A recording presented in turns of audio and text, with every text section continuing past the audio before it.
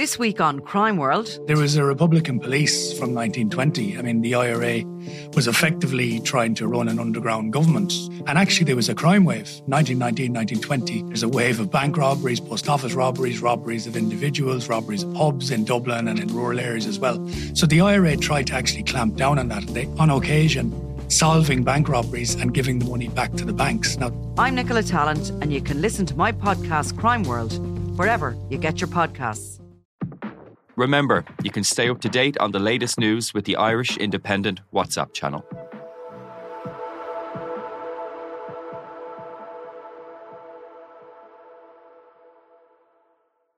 Today on the Indo Daily, the Great Contradiction, what makes us Irish.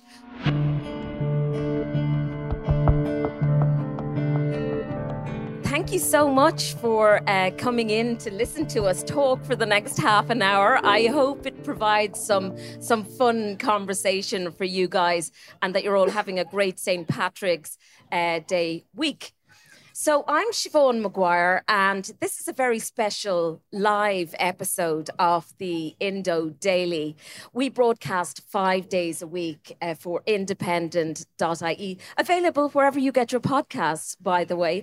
And so today we thought it quite fitting for us to really look into what makes the Irish psyche tick. You know, what are the great contradictions that go part and parcel with being Irish?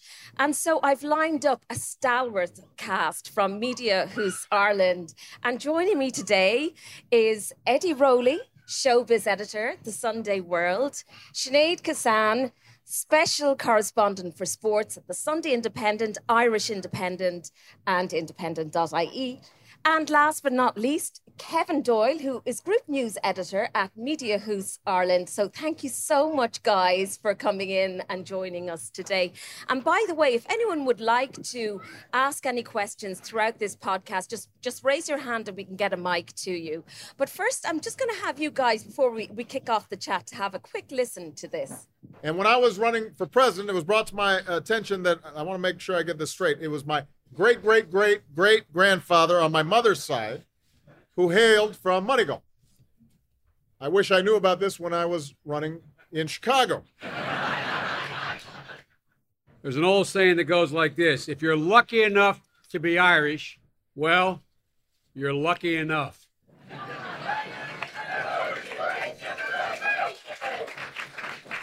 Remember that whatever hardships the winter may bring, springtime's always just around the corner. And if they keep on arguing with you, just respond with a simple creed. It's Vaderling. Yes, we can. Yes, we can. With Joe Biden and Barack Obama there with is Vaderling, yes, we can. And that kind of brings us on to our first nice contradiction, because if we get plastic patties out there, not offending anyone, and they tell us they're looking for their great granny from County Galway, we might be a bit cynical and roll our eyes. However, give us an American president, Kevin, with any level of Irish ties, and we are all over that, aren't we? Yeah, Siobhan, I think one of the best ways, if you want to look and judge yourself, sometimes the best way to do that is to see what others think of you. Because if you think you're a great singer, but nobody in the tent thinks you're a good singer, you're probably not a good singer. So we have lots of ideas about ourselves as Irish people, but actually sometimes it's good to pause and think, what do the outsiders that we sometimes call the plastic paddies actually think of us? And I think Joe Biden and Barack Obama are a great study of that, because if you look at Obama, when he discovered that his great grandfather came from a tiny village in County Offaly, not Tipperary, so we're clear, with less than 300 inhabitants, which Obama never knew. He wished he knew when he ran in Chicago, but obviously someone dug it up when he became a president, because we didn't really care when he just wanted to be a congressman or a senator or a governor in Chicago. But he was going to be president. We went looking. We went to find that link. And when we found it, by God, did we hit him over the head with it. Oh, we were not letting go. Absolutely not letting go. And so because he was kind of a bit wishy-washy about it at the start, and then he kind of bought into it, and then he saw that there was actually a bit of fun to be had with it and possibly a bit of a vote to be had with it. We all got on board with it. But flip to Joe Biden, and it's a little bit different because Joe Biden, long before any of us really knew Joe Biden or he came on the international political radar, he's been in American politics for decades, but he was quoting Yeats and Heaney back in the 60s, back in black and white, basically. But we find that a little bit tweed. So when we see him go on with his malarkey and stuff, we're not quite as comfortable with it as we were with the kind of made-up Obama Irishness. And I think that says something about us, because why does Joe Biden love being Irish? What's wrong with him? It's fine that Obama, we kind of forced it on him, and that was good for us, and we made a kind of an economic thing out of it, and Moneygall named a sweet shop after him, and then a petrol station, and expanded on out into the hinterlands. But with Joe Biden, it's a little bit different, because why is he ringing the Irish rugby team? Sure, Americans don't even watch rugby. Like, what's wrong with the guy? So it really, I think that is one of the great contradictions of Irishness, is that we're fine with it so long as you're not too happy with us. But we do love it, don't we? I mean, yes, we can be a very, very cynical bunch. And, you know, we have to, our hearts go out to poor old Micheál there, his one chance to meet with Joe Biden at the White House. And there he is on a virtual screen. Actually, has anyone here been to the White House? A few times. A few times. Not just once, a few times. And what, I bet you park the cynicism at the door, Kevin, when you go in. Well, this is the other thing of it, because for all that I just said, when we go over there for St. I was political correspondent and editor with the Independent for a few years. When you go over for that St. Patrick's Day event, which obviously Micheál Martin has missed now because of COVID, you leave all your cynicism at the door. So all the whole, I can't believe they're trying to be more Irish than the Irish things, falls away completely. The politicians make a show of themselves. Enda Kenny once went to Washington to plant a tree. No lie, he flew all the way to Washington for 24 hours to plant a tree. And of course, I followed because, you know, those are the opportunities. But they really swing the doors open. Kevin. And they lose the run of themselves. I mean, Brian Cowan got so excited with the whole thing that he started reading Obama's speech off an autocue and was a good 20, 25 seconds into it before he realised, why am I thanking myself for coming to America? So yeah, we do lose the run of ourselves. And like, to my shame, you go into the White House and it's fantastic and it's all there. And somewhere at home in my house, Siobhan, I have toilet roll from the White House. Hang on. So, but what makes toilet roll from the White House different to any other toilet roll? Stars and Stripes? Presidential seal? Absolutely nothing. But it's the only thing I was brave enough to steal and get past the Secret Service. But that's how much we lose the run of ourselves when we go over there. So we do buy into it when it suits us, definitely. I think we do as well. Every time my parents travel up from Kerry and they go to Moneygall, they don't call it Moneygall. They just go, oh, we were in Obama's. Like, that's all they call it. That's how they know it. So I think we all like to buy into that kind of link in any way, how tenuous it may be. And Eddie, I'm just going to bring you in here because we have our celebrities' backs. Once they don't get a bit too big for their boots, I'm going to bring in poor old Bono here. Poor old Bono, actually, I wouldn't say poor old Bono. He's worth about half $1 billion at the last count. Yeah, poor old Bono. He does get quite a roasting, and probably deservedly so, because he does do a little bit of too much preaching. When you go to a rock concert, you go to be entertained. You don't go to have the parish priest on a Sunday morning telling you how to live your life and how to save the world and save the poor. And Bono does way too much of that. And in fact, I think the lads in the band, you can see them throwing their eyes to heaven when he starts pontificating at a rock concert. He does a lot of that. And, you know, I think one of his biggest problems is that he's asking the countries around the world to drop the debt. He's asking us to dig deep in our pockets and help the poor. And meanwhile, he's perceived as being a tax evader. Now, he is an official. He is doing it quite rightly through proper channels. Yeah. They moved their tax affairs off the island and over to the Netherlands, just to save a little bit of tax, save a tenner here and a tenner there. But he's perceived as some guy who doesn't pay his taxes in Ireland. Now, he pays a lot of taxes in Ireland, but that's his perception. So there's been a big backlash against him for that reason, you know. So he's also they think he kind of regards himself as God, you know. And there's that old joke about the guy who dies and he goes up to the gates of heaven. And as St. Peter arrives, he looks in and he sees a guy in the corner with shades and in rock gear. And he says to St. Peter, "Is that Bono over there?" And St. Peter says, "No, it's God. He just thinks he's Bono."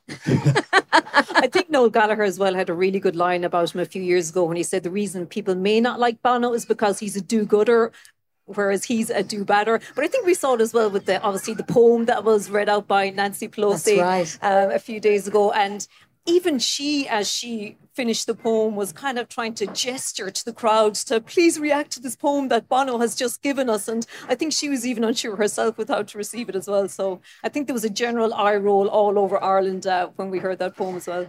Yeah, I think so. And you look at, say, Arnold Schwarzenegger yesterday with a 9-minute video to the people of Russia. And I think, you know, again, really well-meaning. And I think if Bono had done the same, he would have been absolutely slated, because that's just what happens to Bono, really, isn't it? Absolutely, yeah. It's just an image problem. And, you know, we love to take these guys down a peg or two as soon as they become superstars. And if they start acting like superstars, and if they have a super ego, as Bono obviously has, we love to take them down.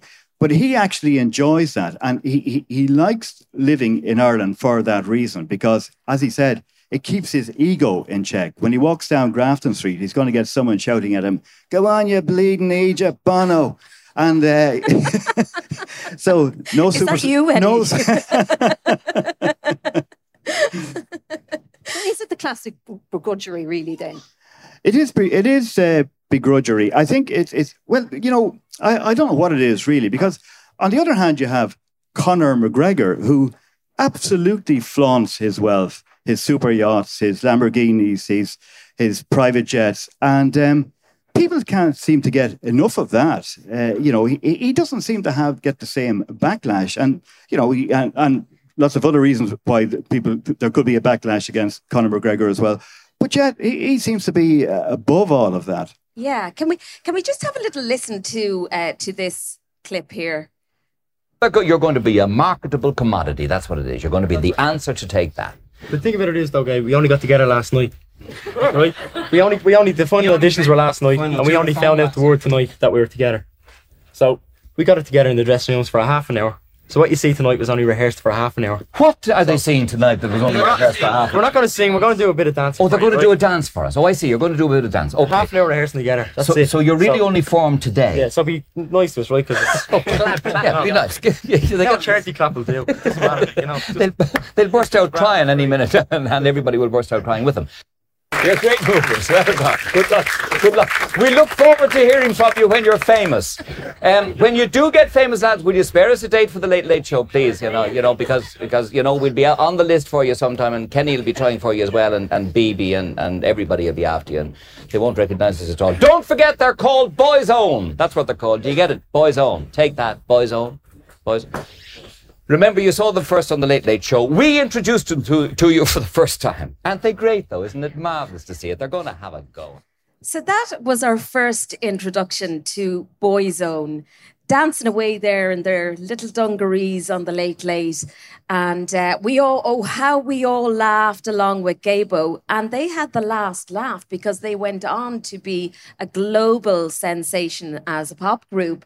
And I could see with you guys there, within like the first 8 seconds, you realised what the clip was about. Because, I mean, Boyzone have proved us all wrong, haven't they? They have proved us all wrong, and they absolutely despise that clip, because that has followed them around all their careers, where whatever TV show they've ever been on, whether it's in Ireland, the UK, or anywhere in Europe or America or Australia, that clip has come up, and they absolutely despise it. Shane Lynch in particular, who had a go at Ryan Tubridy the last time Ryan Tubridy played it on the Late Late Show, you know, because they didn't get any respect. You know, they still weren't getting the respect because they had conquered the world. Nobody, including their manager Louis Walsh, kind of really thought that they were going to rise to the level that they rose to. Louis wanted to form a new Take That, and Take That were absolutely astronomical. We never had a pop band in Ireland before, so Louis saw this opening. It actually did work. They became absolute superstars. And for the first time ever in the history of Irish music, we had pop stars living on our doorsteps. And young girls could call around to their homes and knock on the door and meet Shane or meet Ronan or meet whoever, meet Stephen. And the great Irish Mammy. The Irish Mammy would actually bring the girls in, give them tea, take down the photo album and show them Ronan when he was making his first communion and his confirmation. That's the Irish Mammy. And I think all of us as rookie journalists along the way would have been sent out to make that call to the house to get the communion pic of Colin Farrell. You know, I remember that being one of the jobs I had to do in my early days of journalism. Sinead, I want to bring you in there because I've allowed you to be far too quiet for the moment, and sports is part and parcel of our psyche, our Irish raw. It's just embedded in us to be sports mad, isn't it? Yeah, it absolutely is. I think, you know, everybody wants a connection to almost something bigger than you and to feel part of something bigger and to feel part of something. And I think that's where sport really comes into our lives. I mean, you look back to Italia 90, I suppose there was so much nostalgia when Jack Charlton passed away 2 years ago and when we were celebrating his life. And I remember hearing somebody say how, you know, how they missed out on it. They weren't born at the time. And it made me realise how lucky I was to have something like Italia 90 as part of my childhood. It was such an incredible time. There was like this mass hysteria that the likes of which we'd never seen before. People out on the streets hooting and out with their Irish flags and everything. And I think maybe we thought then, oh, we're going to have this every 4 years, and it doesn't quite work out like that. But it was such a special part. And it was only when I saw somebody say they wished they were born back then that made me realise how lucky I was to have that as part of my childhood. Because I think as well, looking back, you almost attach other moments from your life to those memories. Like I remember more what I did back then because they're around the times of the World Cup. So it was a very special time, yeah.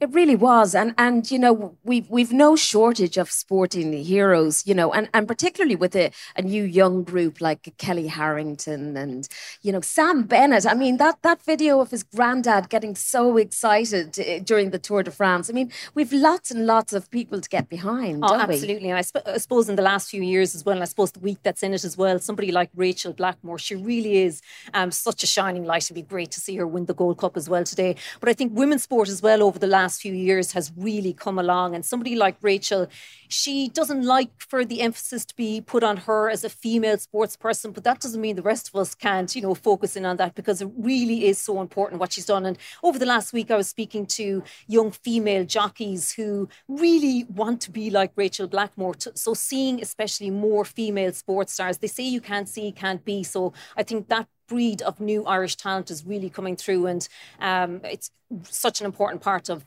Irish life. Absolutely. Kevin, can I bring you in now and ask you maybe to explain to us some of the, I guess, more obvious contradictions we've come across here? In terms of our Irishness. The most, you met me today, Siobhan, you asked me, how am I? And I replied, I'm grand. Do you know, Siobhan, my house nearly burnt down this morning. What? I was out for a few drinks last night. I'm really tired. I'm not grand. But I had to tell you I was grand because that's the Irish response. And we do that for everything. I think our biggest contradiction is possibly our language, or at least our use of language. And that goes right back through history. It's not something, I mean, we saw some of the tourists trying to do, I will, yeah.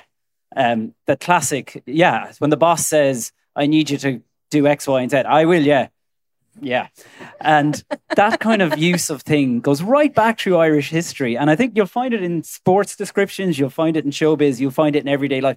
You find it in things like okay, we're nearly having World War III, but go back to World War II.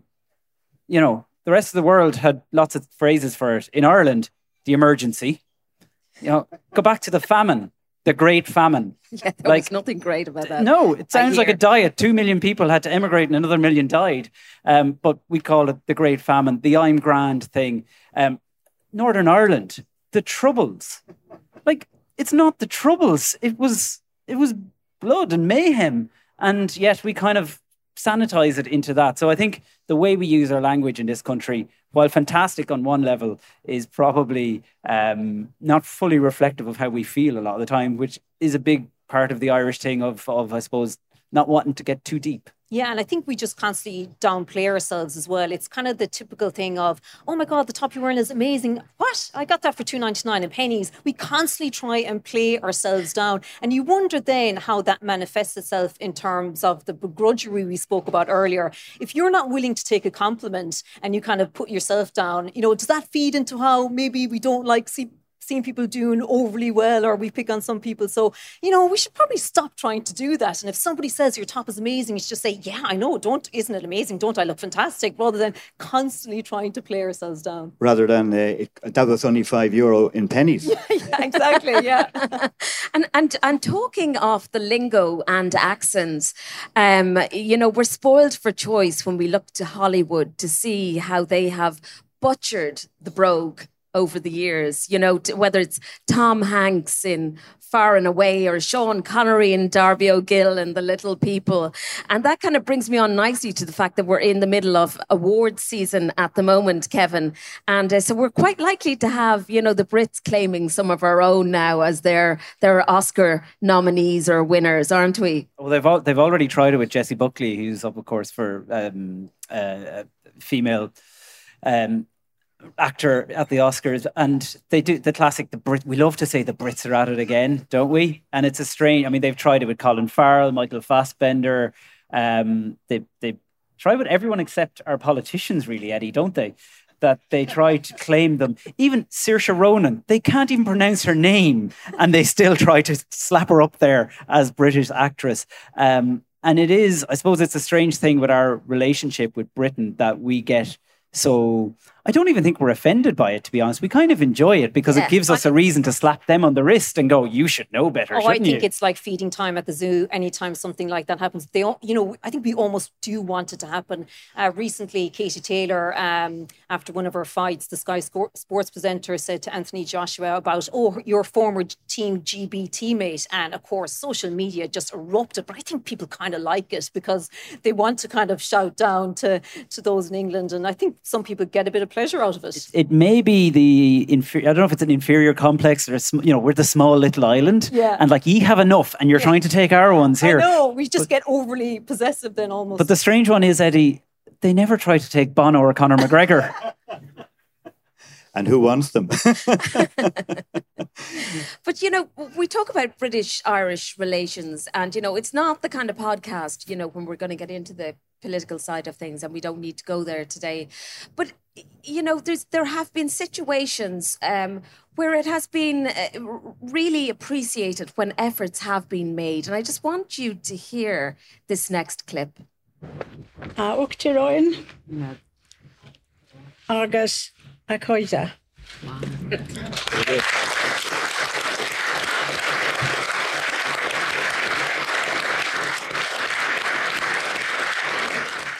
So that was the Queen in 2011 when she came to Dublin, and the cúpla focal, the few Irish words, and we appreciated that so much. I remember Mary McAleese's face from that video, and she's just there going, wow, wow, because those few words went a long way, didn't they? Another great contradiction is that many people love the royals in this country, even though they will never admit it. But I can show you the stats from independent.ie that prove that people in this country love to read about the royals. And it's a really strange one because the Queen's visit was probably a high point in modern Anglo-Irish relations. I'm not going to get into the whole Brexit thing because things have slid a little bit. And I know we'll talk about rugby in a minute. But it is our relationship with Britain it does define us in a way, even though a lot of people wouldn't like to admit it. And when I say we like to read about the royals, we look at them like an episode of EastEnders or Coronation Street. It's not that we have any affinity with them at all. It's purely that they are the mad neighbours. And you know what they say about good neighbours, Siobhan? They increase your property value.